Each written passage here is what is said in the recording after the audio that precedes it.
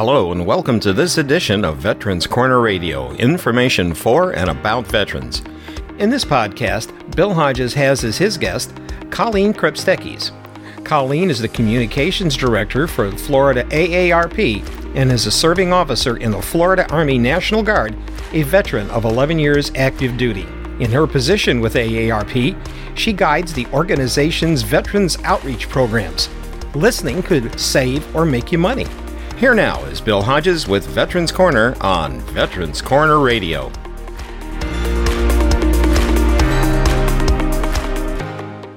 Support for Veterans Corner on Veterans Corner Radio is made possible by M&M Printing and the Observer News of Ruskin.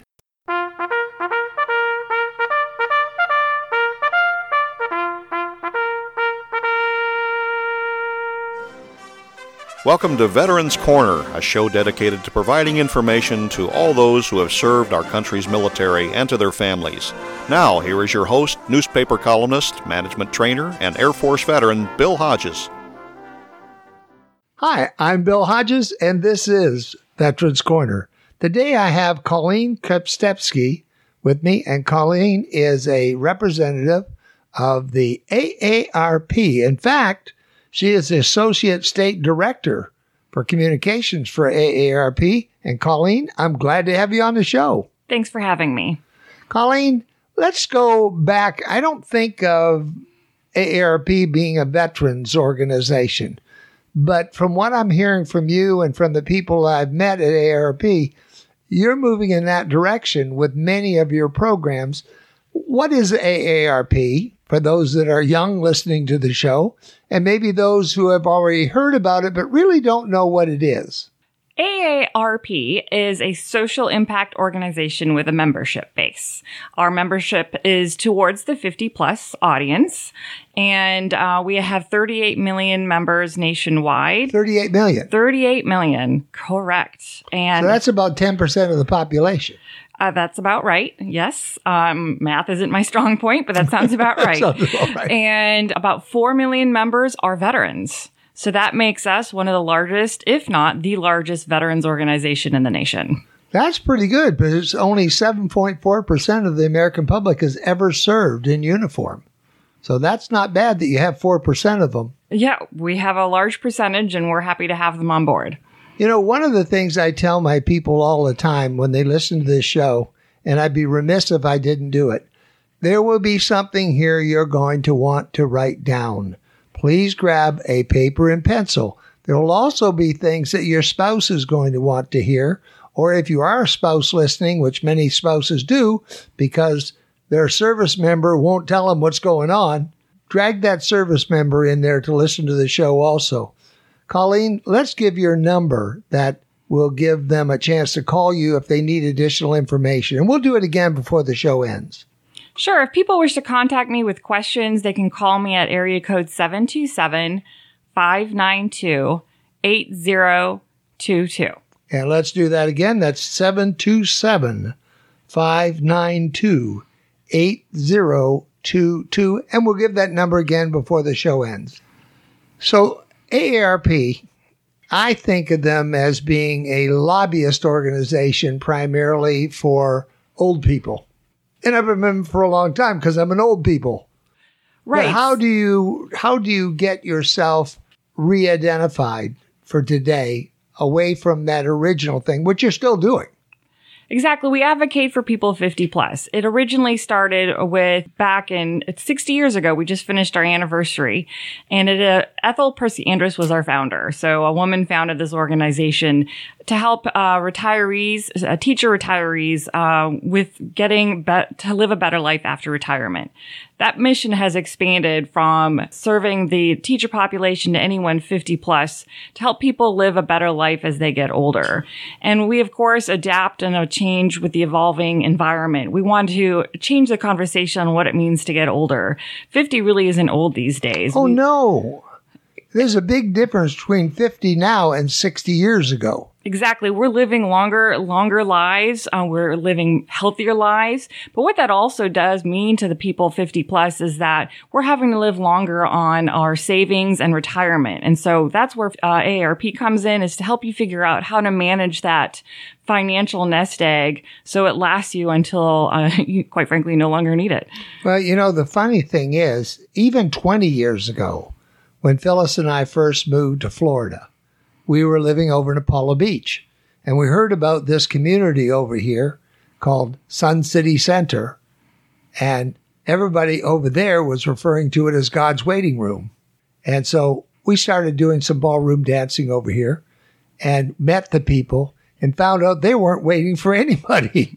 They were busy. Exactly. And that's one of the things we like to let people know, our members know, and all audiences know, that life doesn't end when you're done at 50 or 55 or when you retire. Matter of fact, we encourage healthy, active living. And quite frankly, that's what the veterans population embodies, is that continuation of that culture that they lived in the military. And so we want to let them know that we've got other options for them to get out there with the community, meet each other, live that healthy, active lifestyle that they were used to, but also learn to connect with that community. Having lived in the military and been in that cultural environment for 11 years on active duty myself, that transition can be a challenge. Should point out that Colleen is, in fact, a serving military person. She is now in the Florida Army National Guard. So you're not out of the military yourself. You're still a part of it. That's correct. I served on active duty for 11 years, and then I had an 8-year break in service.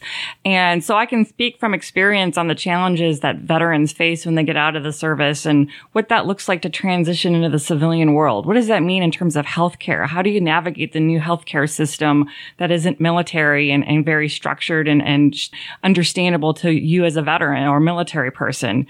How do you preserve your nest egg and combine that most effectively with your veterans benefits and perhaps your retirement benefits? How does AARP do this then? What kind of programs do you have?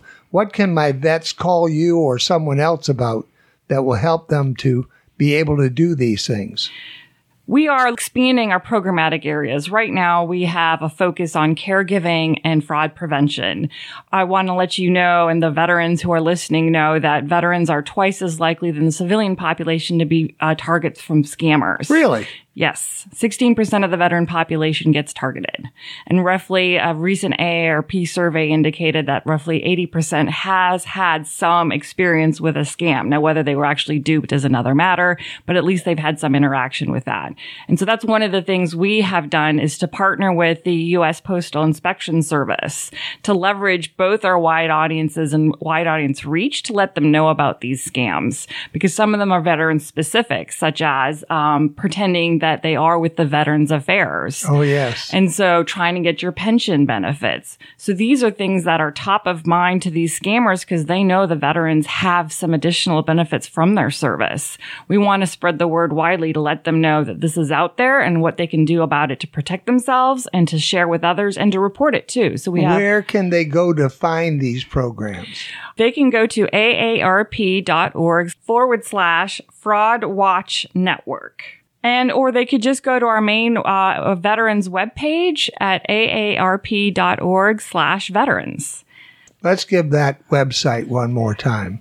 So that website is aarp.org/Fraud Watch Network.